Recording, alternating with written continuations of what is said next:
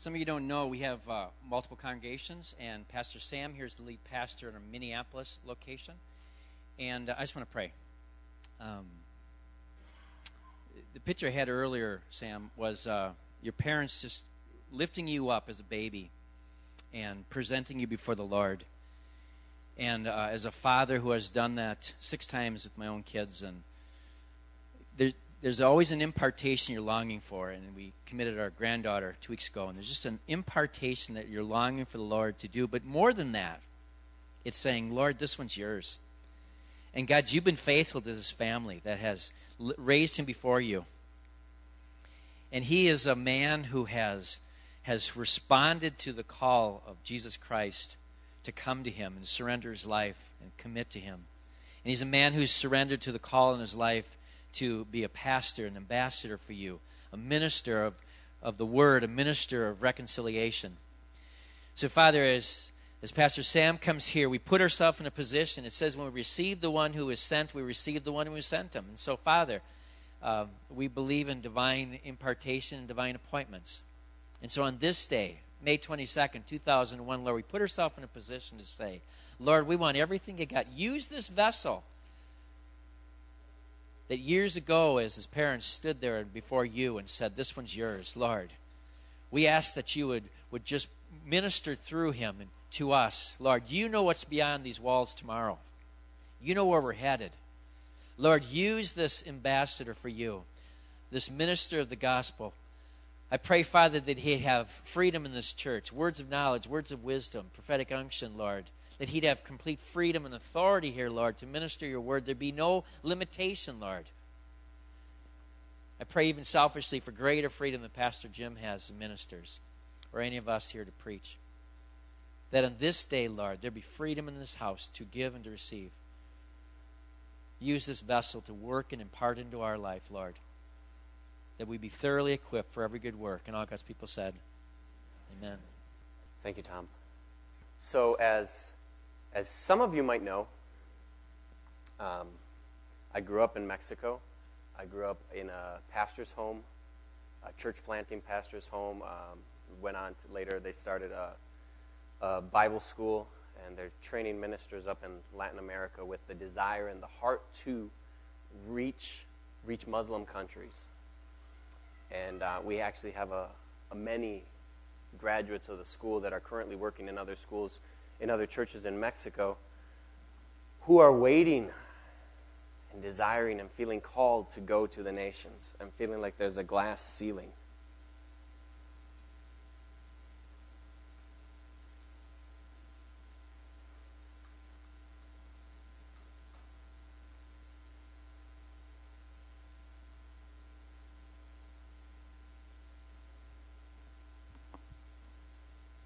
I might need this, whether for allergies or for other stuff. I think it's our duty, our calling, where we're at, to be able to equip ministers from other countries to reach other countries. We've been so blessed. I look at my life and I look at where I am, where I came from.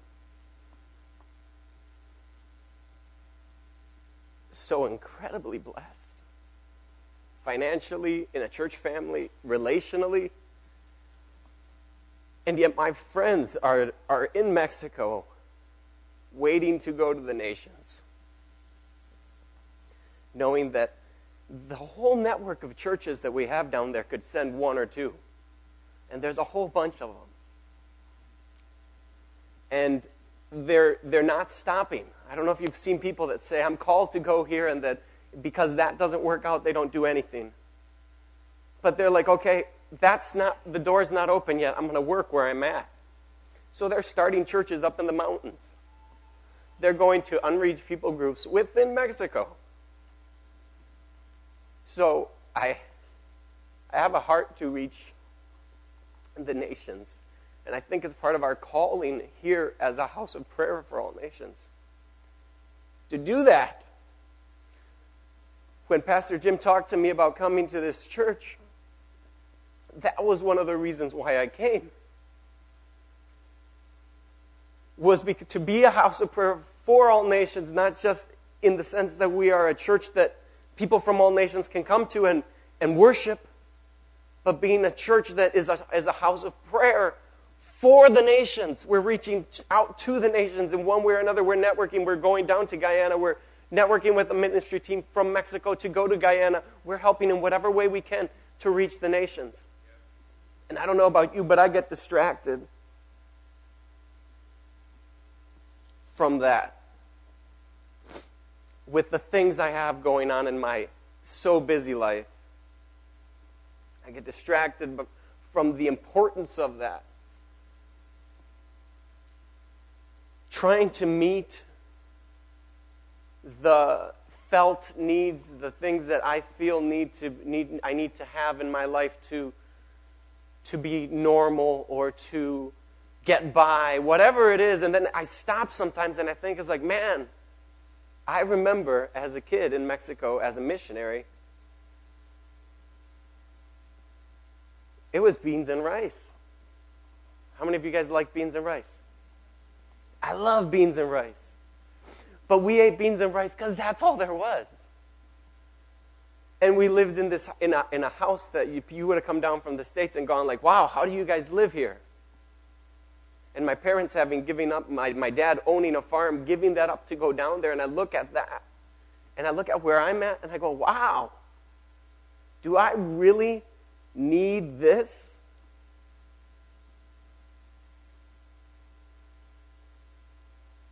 Is this really what God had in mind? When he talks about blessing us so that we can bless the nations, is this really what he had in mind?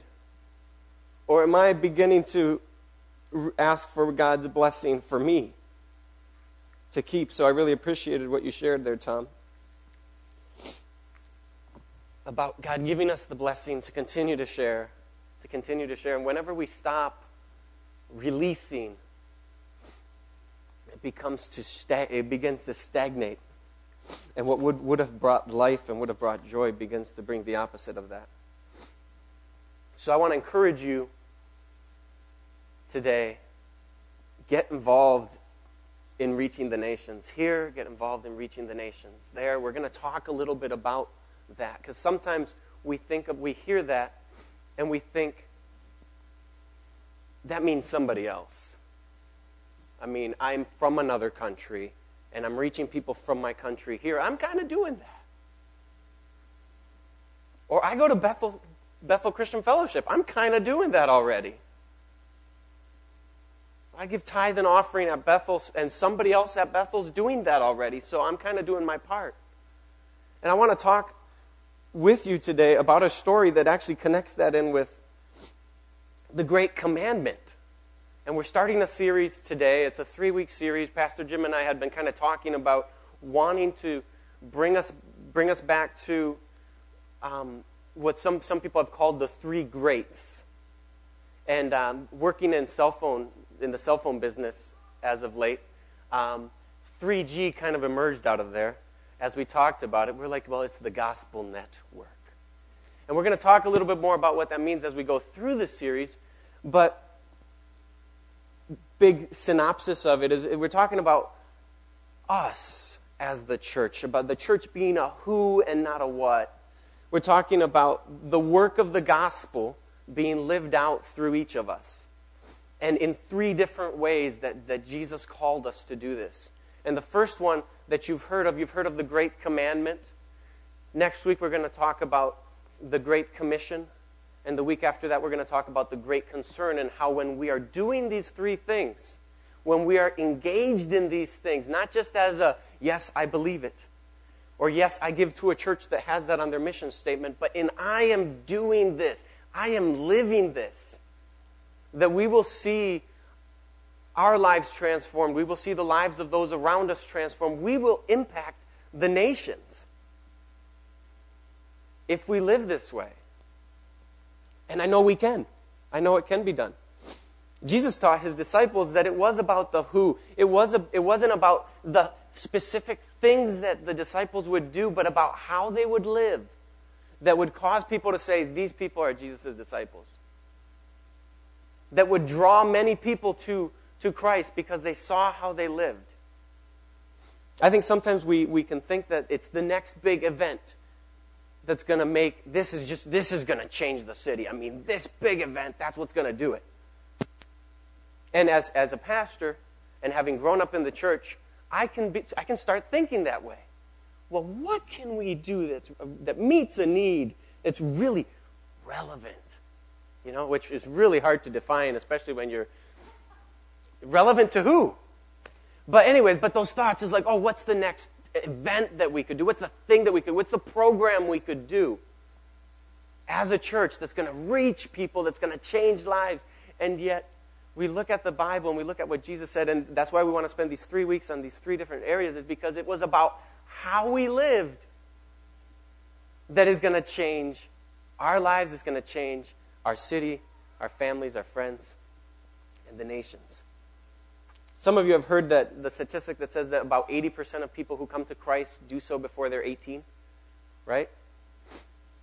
And we typically say, well, and that's why kids ministry and youth ministry is so important, because 80% of the people that come to Christ do so before they're 18. So I did a fundraising in one of my previous lives, and before coming here, and that was part of our thing. It was 80%, that's why you need to give money to this ministry that's going to reach youth. And then afterwards, I stopped and I thought about it, and I was like, wait a minute. Who did the statistics? Where did they do the statistics? Well, if you polled a church and you got those statistics, you would find that one of the reasons why 80% of the people that came to Christ before they were 18 was because they were kids in the church. They were already there. They had Christian families. It's very probable that they would have been Christians anyway. Not to say that kids ministry and youth ministry isn't important. That's not what I'm saying. But sometimes we look at that and go like, man, only 20% of people over 18 are going to come to Christ, so why try? When in fact, I think one of the reasons why we see those statistics like that is because we have gone kind of like, why try? They're set in their ways. They're not going to come. They don't want Christ. And I believe that statistic isn't accurate if we engage. If we do these things, we would see that that's not the case. And sometimes we can use that statistic to say, well, why bother trying? And yet the truth is that our society is searching. I mean, just yesterday, 6 o'clock rolled around, and every single person I was with, none of them would have called themselves Christians, every single person I was with was looking outside. Looks like we're still here. I'm just nodding and smiling. Like, yes, well, I didn't expect it to happen either. But there was that question, but maybe it will. I think lingering and haunting, because there is this awareness of spiritual things, this awareness of what might be going on, and this desire to know God. So that's what our series is going to be talking about. In talking about these things, you will be hearing things you have already heard before. This may surprise you. But a lot of what we do in church is more about reminding you of what you already know than telling you something new. And if you think it's about telling you something new, then you will be bored. But instead, if you're coming to God going like, God, what do you want to say to me today?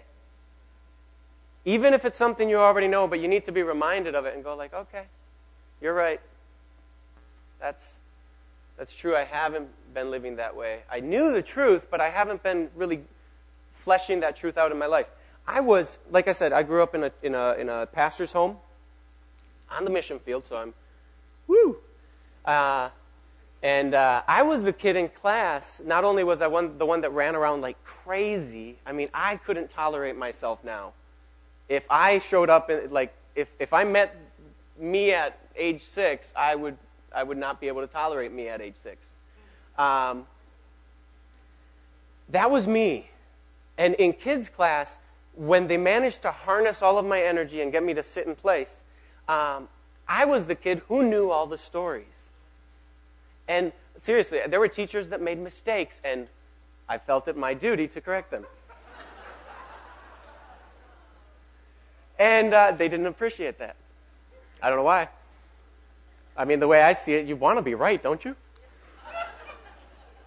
So that was me. And then later on, as I kind of grew up in kids' church, hearing a lot of the same stories over and over again, and sometimes told different, and sometimes contradicting each other, it got to the place where if somebody started talking about a story I already knew, I'd already figure out what their main point was, where they were going, and I could preach it better than you. And I think some of you may be thinking that right now. You heard Great Commandment, and you're like, I know where he's going with this. I could probably preach it better than him. And I believe you. You probably could. But what I want you to do, and I just in all humility, let's listen and say, God, what do you want to say to me today? And let's not be like 6-year-old Sam. If you want to turn in your Bibles to Luke chapter 10.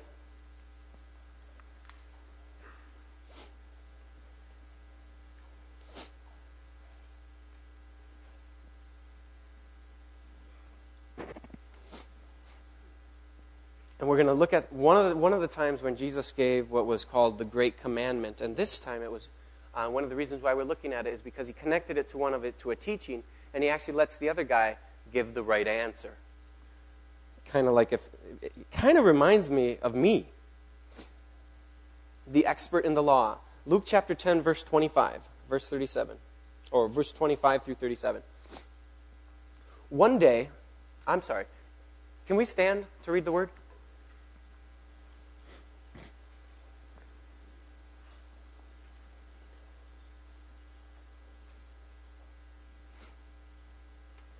Luke chapter 10, verse 25. One day, an expert in religious law stood up to test Jesus by asking him this question.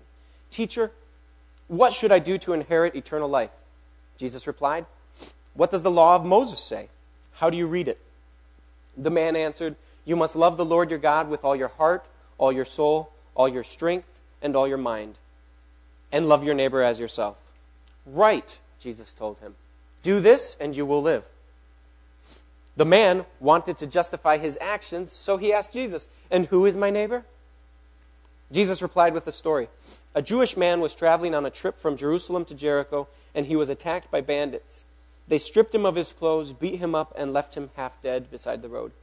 By chance, a priest came along, but when he saw the man lying there, he crossed to the other side of the road and passed him by. A temple assistant walked over and looked at him lying there, but he also passed by on the other side. Then a despised Samaritan came along, and when he saw the man, he felt compassion for him. Going over to him, the Samaritan soothed his wounds with olive oil and wine and bandaged them. Then he put the man on his own donkey and took him to an inn, where he took care of him. The next day he handed the innkeeper 2 silver coins, telling him, take care of this man. If his bills run higher than this, I'll pay you the next time I'm here. Now, which of these 3 would you say was a neighbor to the man who was attacked by the bandits? Jesus asked. The man replied, the one who showed him mercy. Then Jesus said, yes, now go and do the same. Let's pray. God, we ask that you would come, Holy Spirit, and empower us. Fill us, Holy Spirit, to hear what you want us to hear today, so that we can be who you want us to be and do the things you want us to do. In Jesus' name, amen. So now this story, you've got a teacher of the law. The 2 other places that the Great Commandment is recorded in Scripture, Jesus is the one who gives the summary of the law. They're coming to test him and to ask him, which is the greatest commandment? And he narrows all the commandments down to 2 commandments. And in this case, Jesus asks the teacher of the law. I think because Jesus perceived this person is a lot like Sam when he's 6 years old. Actually, sometimes when I'm my age. So why don't you tell me the answer? And the teacher of the law very rightly gives him the perfect answer. And Jesus says, you're right, do this and you will live. And an honest teacher of the law must have had a moment of self-reflection and said, I'm not really doing that.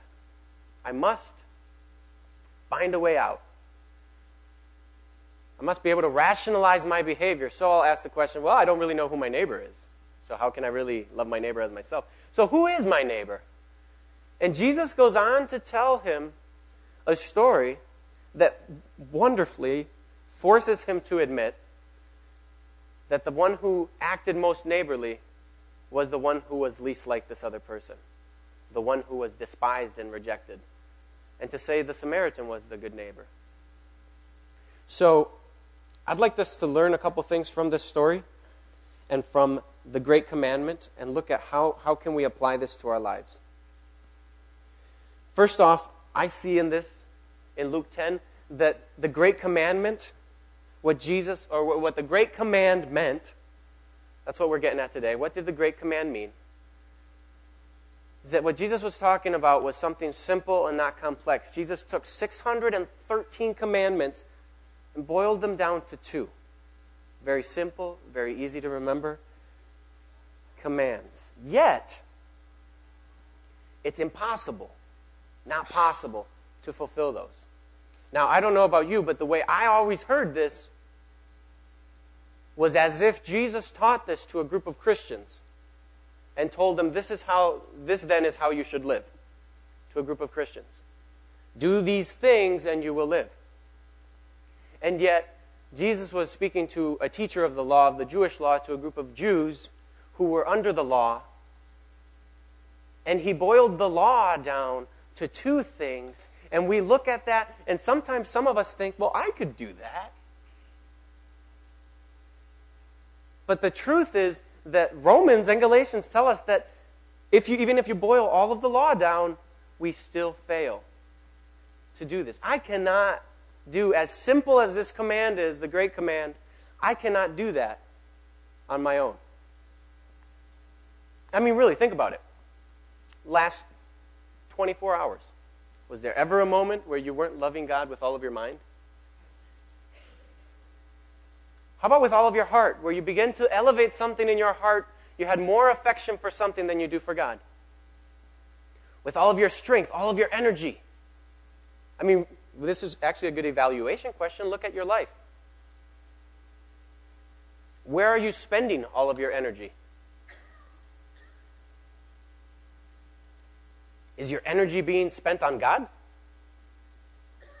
Because if it's not, then I would say you're probably not loving God with all of your strength. And obviously you're going, well, I have to feed my family, right? So where's the line? I mean, is it like 51%? And if I'm got 51% of my energy and my strength is given to God, then that's kind of like a majority. So then I'm doing it, right? I'm fulfilling this.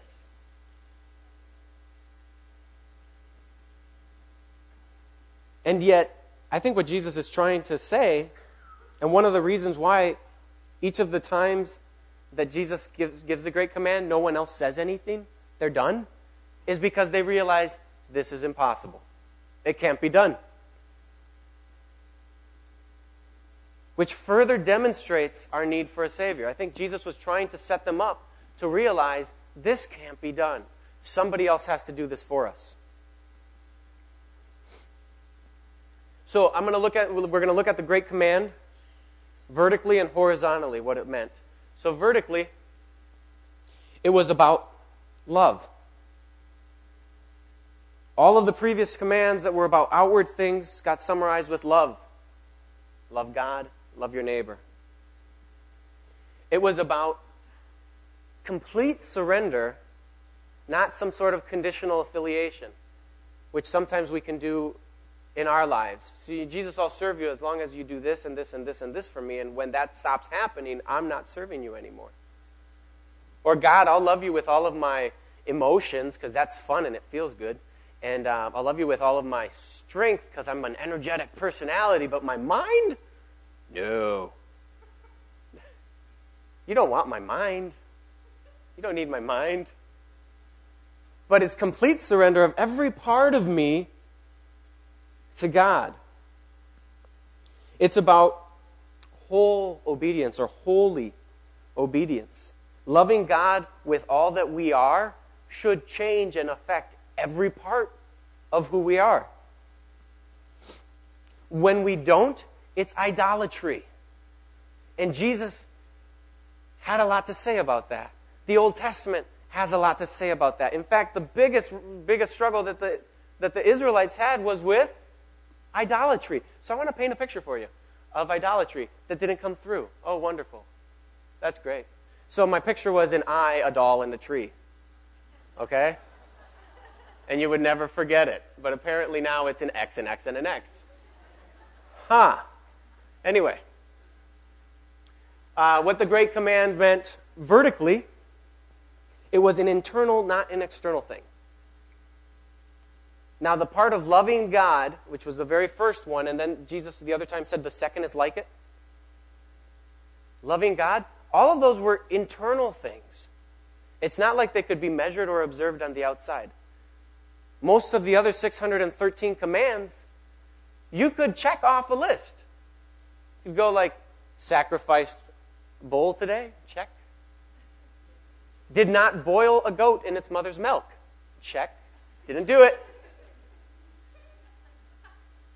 Honored the Sabbath? Check. I didn't leave my house. You could check off all of these externally observable realities, and yet Jesus is saying it's not about what's on the outside. It's about what's on the inside. And that, in turn, will overflow into your horizontal relationships, where he talks about loving your neighbor, where that's not coming out of a place of like, well, I have to love you, or else I'm only doing half of the great command, and then I've failed. So I must do with all of my strength, I'm going to love you, so that I can fulfill the great command and check that off my list.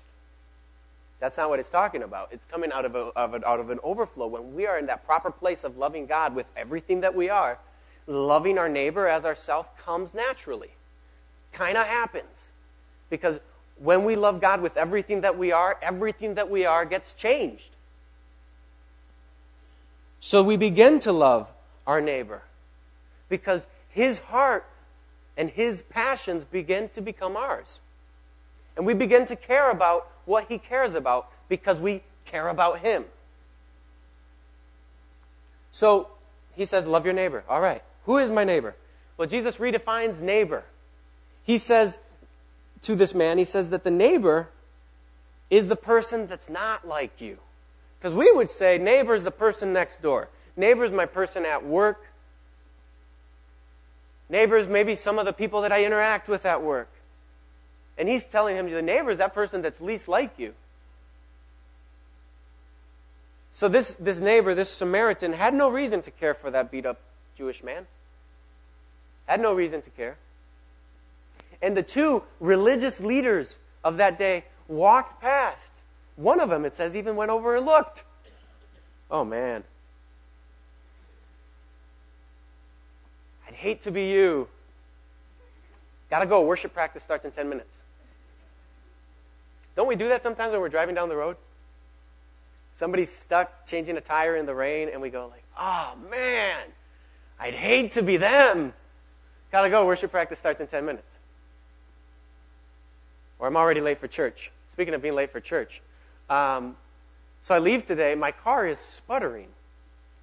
I don't know what happened with all the rain, but it's... So I'm accelerating, trying to go somewhere. I'm like, I'm not going to make it. So it starts working. I get out to I-94. It's closed. I'm like, oh. Okay. No detour signs. So I'm like, I'm going to make up my way over there. So I'm making my way up and coming down. I finally made it. But Hannah almost was preaching today. It was almost Hannah's turn to preach because I wasn't going to make it. So the loving your neighbor redefines neighbor as the person least like you. Even Jesus went on to say, further kind of pushing the issue in another place, saying that you need to love your enemies. So basically love everybody, whether you like them or not, whether they're like you or they're not.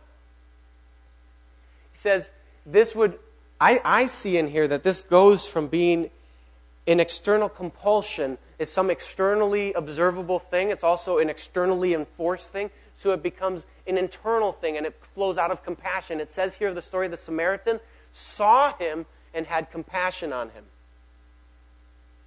And then he did what he did.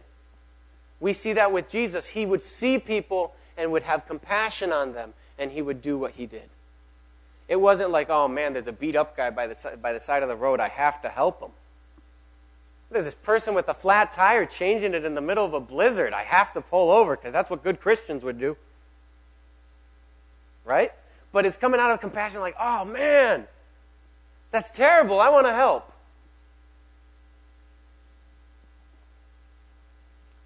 So it's an internal compassion and that moves us to love our neighbors as ourselves. It's what I see here is that the great command meant works of love, not works of law.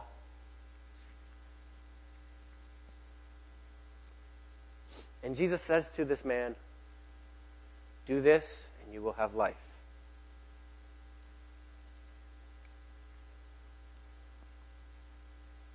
Loving God and loving Jesus means obeying him. He says in John chapter 14, if you love me, keep my commandments. The one who does not love me does not keep my words. But now what does it mean for us? Jesus gave this teaching. What does this mean for us after the cross? Now that we read about Paul in Galatians and Romans discussing the difference between the law and grace. What does this mean for us? I think it means that we are changed. We recognize, I can't do that. And as I come to God and recognize, God, I can't even fulfill the simplest command. I can't do that of my own. I need to be made new. I need your power in me to do that because I can't. He begins to do that. And he works that through us. And we see that in 1 John chapter 3, verse 16 through 24. John writes, this is how we know what love is. Every time I see something like that, I think of, what is love? Anyway, Jesus Christ laid down his life for us. And we ought to lay down our lives for our brothers.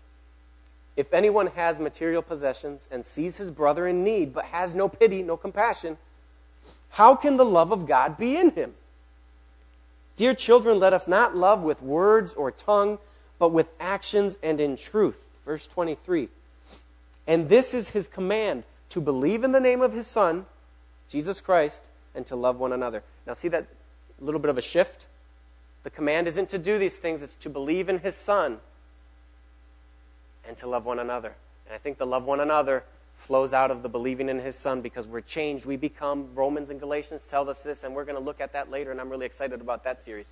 But we're changed. We are new people, and suddenly we have love that we didn't have before.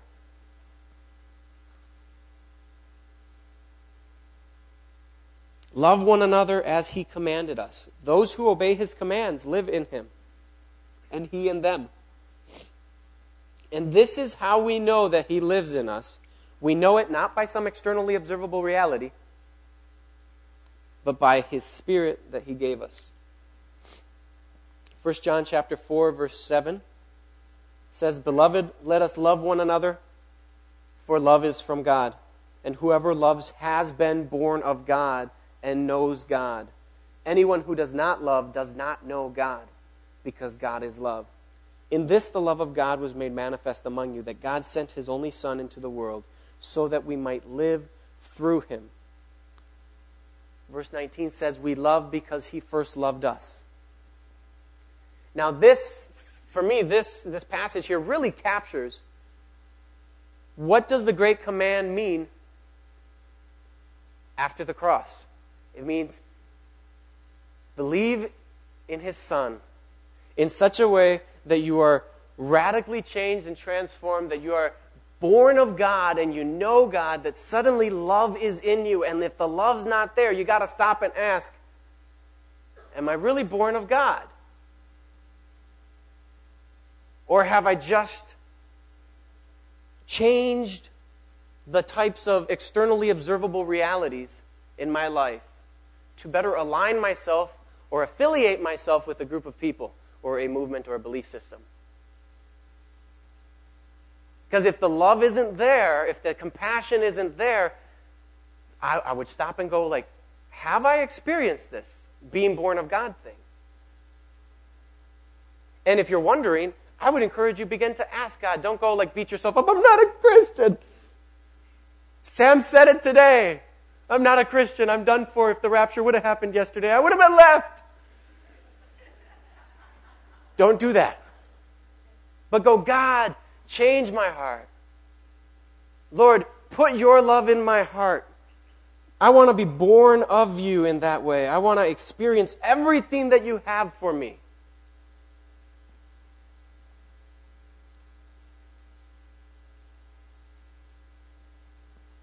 You know, one of the places where we really see God's love in us? When we begin to love people who aren't like us, you see that. When we begin to care for people who aren't like us, well, you see that. But you know where I've really seen that I don't have that love? And where I've come back to God in repentance and going, God, what's wrong? Is when you love people who can't do anything in return. Because sometimes, even in our unselfishness, there's a little bit of selfishness there that says, well, you know, if I'm nice to them, they'll be nice to me later. Or even this weird mixture of karma into our Christianity that says, well, if I do a good deed, somebody else will do a good deed to me, which shouldn't be there. But when we love people who can't do anything for us in return, they can't repay the favor. And there's no motivation externally to do that.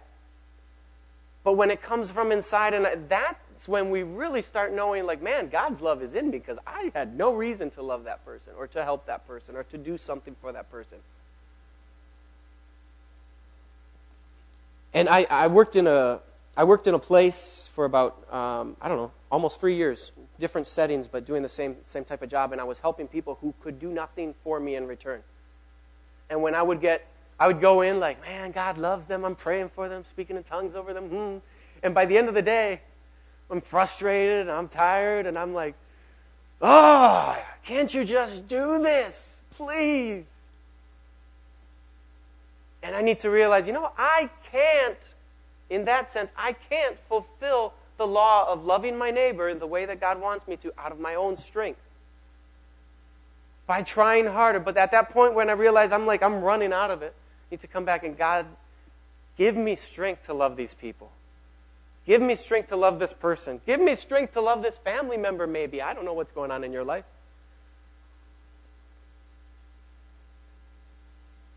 But how do you do this practically?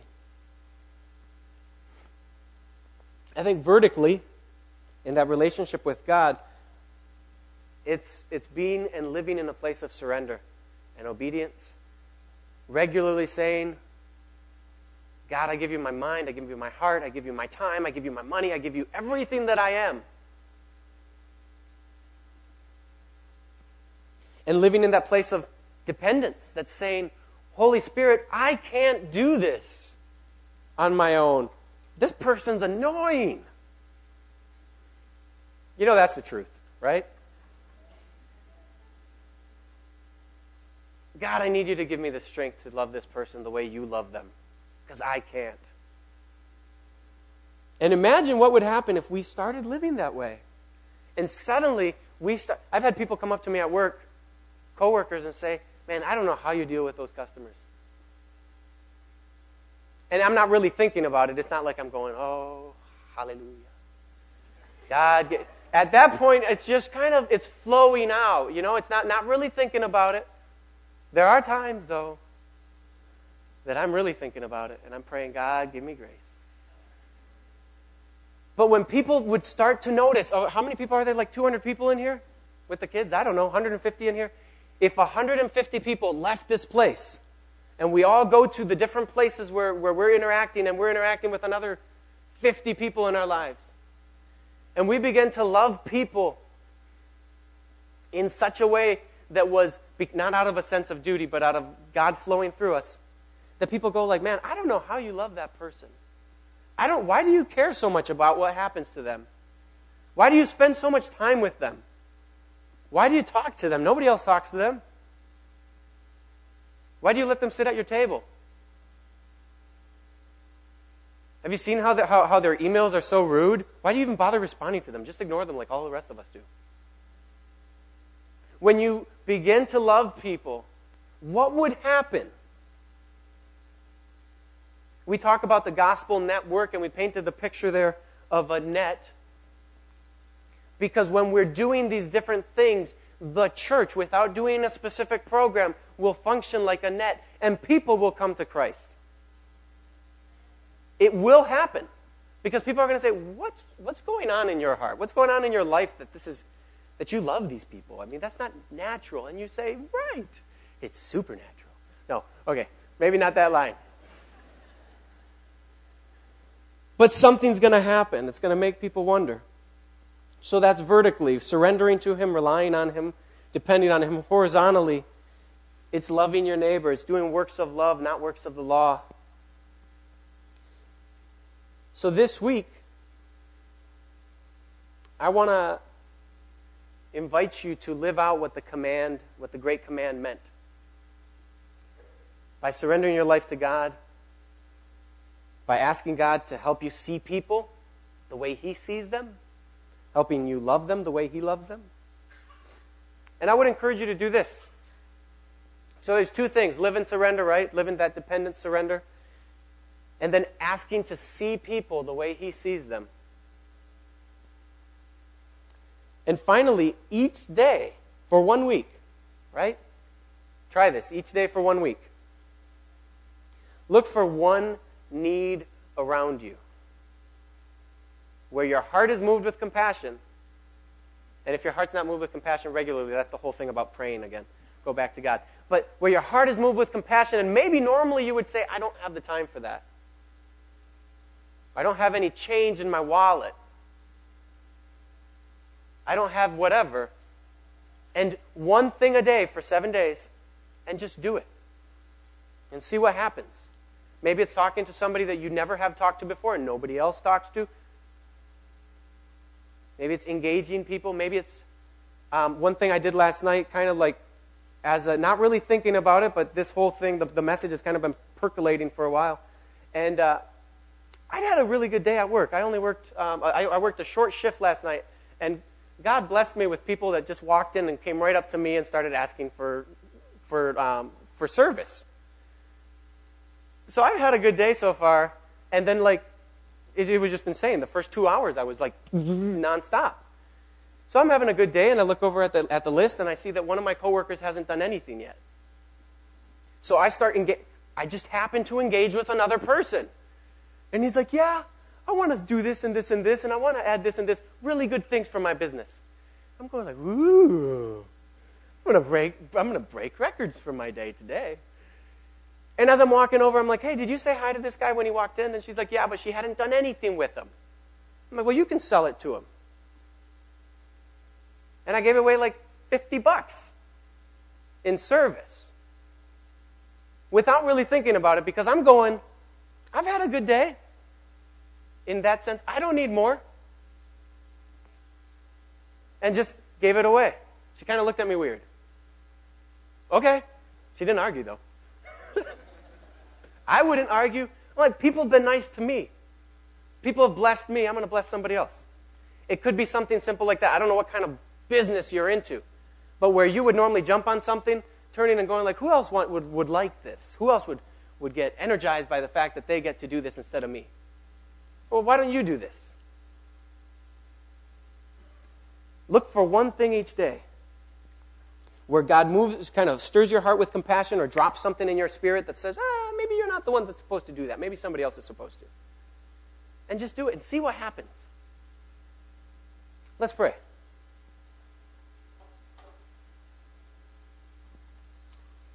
Holy Spirit, I thank you for how you are here to empower us to live in this life of love.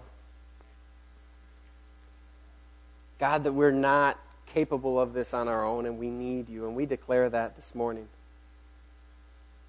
And we ask, God, that you would empower us by your Holy Spirit this week to hear what you want us to hear, to even say the things you want us to say, to do the things you want us to do, and to be the people you've called us to be. God, that as we go from this place, we would radiate life and joy to this city, to our neighbors, to our friends.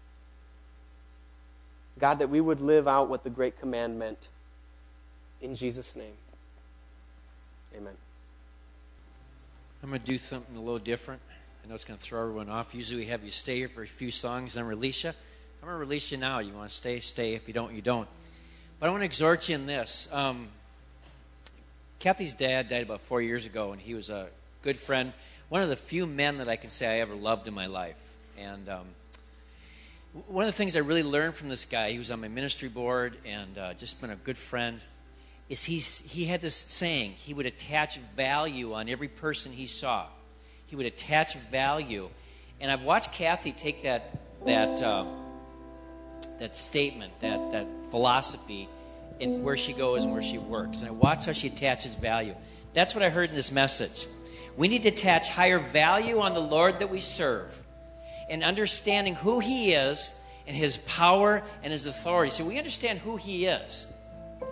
We recognize, why are we so concerned about all the things we get concerned about? And then when we start attaching value on one another, it makes a big difference. It makes a difference how we react. It makes a difference in how we live. It makes a difference in how we love. But I'll tell you this, you can't do it on your own. You can't. I've dealt with so many people that New Year's Day, they make this resolution by New Year's evening, by January 2nd, by January 3rd, it's gone. You cannot do this on your own. You have to look to him. Jude says it this way. Now to him who is able to keep you from stumbling and present you faultless before the very presence of his glory with exceeding joy. We've got to look to him. So Father, as we leave this place today, I am asking that you would continue to mold and to work into us that which is on your heart. That we'd love you with all our heart, all our mind, all our strength, and all our soul. And to love everyone that you put in our path. That we would be ambassadors. You have given us the ministry of reconciliation. You have given us the word of reconciliation, according to 2 Corinthians 5, 17 to 20, 21. You've given us, Lord. So we look to you. We look to you. To our only God and Savior, who alone is wise. Be all glory and all majesty, dominion and power, both now and forever. And all God's people said, amen.